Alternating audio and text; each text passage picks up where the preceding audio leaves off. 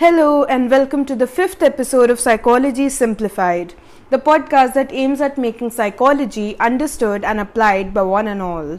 I'm your host Rajvi Arora, and the topic for today's episode is to do or not to do. Today, September 10th, is observed as the World Suicide Prevention Day, with an aim to raise awareness and curb such sad incidents from being repeated. Can you imagine that every 40th second a person commits suicide on this planet, which results in 8 lakh deaths per annum? What a waste of human life.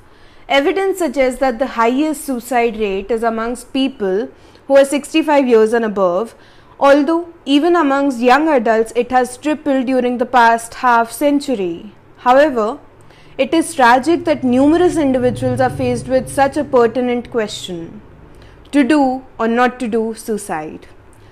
So now let us understand what could be the probable causes which push a person to take such an extreme step. When one feels awfully sad, hopeless, depressed, anxious, they may get ideas for suicide, which is a psychological problem.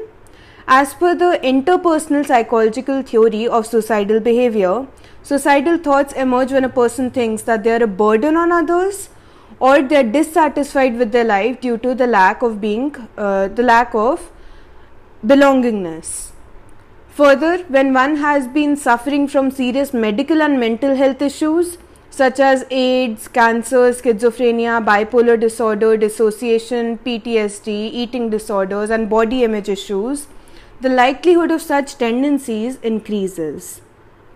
In addition, a family history of violence, child abuse, impulsiveness, loneliness, or major stressors like discrimination, bullying, loss of love, job or family support, drug or alcohol abuse, legal or financial problems, and very recently the impact of COVID-19 can lead to the exposure to attempted suicide.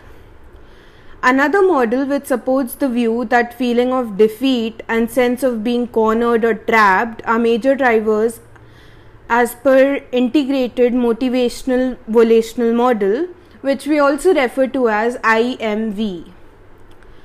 Has it ever crossed your mind that which gender is more prone to suicides? It is 4 times more amongst males, those that are stereotyped as strong and muscular by the society. Shocked, aren't you? So how does it all begin in the first place? Certain suicidal thoughts which cross the mind could be: my loved ones would be better off without me. I want my loved ones to know how bad I'm feeling. I want my loved ones to know how bad they've made me feel. I have betrayed my loved ones. I want to escape my suffering. I have no other options. I'm a horrible person and don't deserve to live. Have you ever heard someone speak such words to you and then say, "Oh, I was just joking," or "I didn't actually mean it," just to cover it up? That should raise the alarm signal, because once the thought has been planted, sooner or later it may result in self-harm, which is also referred to as para-suicide in psychology. It could be probable first step to end life. I would say never take that lightly. So what could possibly be the way out or the solution? Psychotherapy can prove to be beneficial, which considers hopelessness as a major reason for suicide. Very high level of care through hospitalization and counseling is recommended for bringing the life back on track. Thirdly, psychotropic or psychoactive medications clubbed with therapy may also work wonders to restore the balance.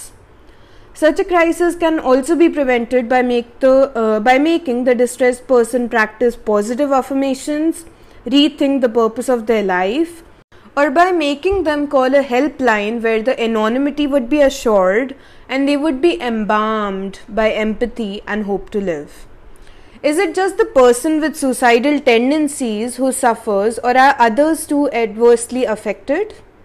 Undoubtedly, the main brunt is borne by the aggrieved person, but the near and dear ones like their spouse, siblings, children, friends, and colleagues are certainly impacted in their own way. For this reason, the coping mechanism after an incident of suicide can vary from person to person. A number of people may cry, others may show their anger by breaking objects, and a few may just be quiet and non-reactive, and some may simply go numb and wallow internally.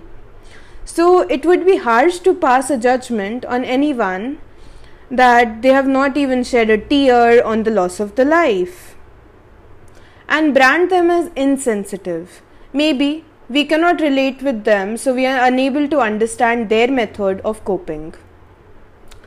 To summarize, I would put you on guard to be alert when you hear and identify any possible triggers as discussed by me. Be sure to help them with immediate effect without taking the situation or a person lightly. First and foremost, ensure that they have moved to a safe location, that is in the company of caring friends or family rather than being alone. Secondly, be proactive or contact emergency services or hotlines or even mental health professionals without a hitch. Similarly, you may encourage the person to share or discuss the issues that are troubling them so that the venom is out of their system. This would certainly make them feel better and lighter. Additionally, treat them with kindness and make them feel wanted and valuable to you and many others. However, never make the person who has attempted suicide feel guilty, because it is never the fault of the person who initiates such a drastic step, nor is it completely the fault of others around them. It could be a combination of many factors and circumstances, so the blame game will only lead to more hurt and loss.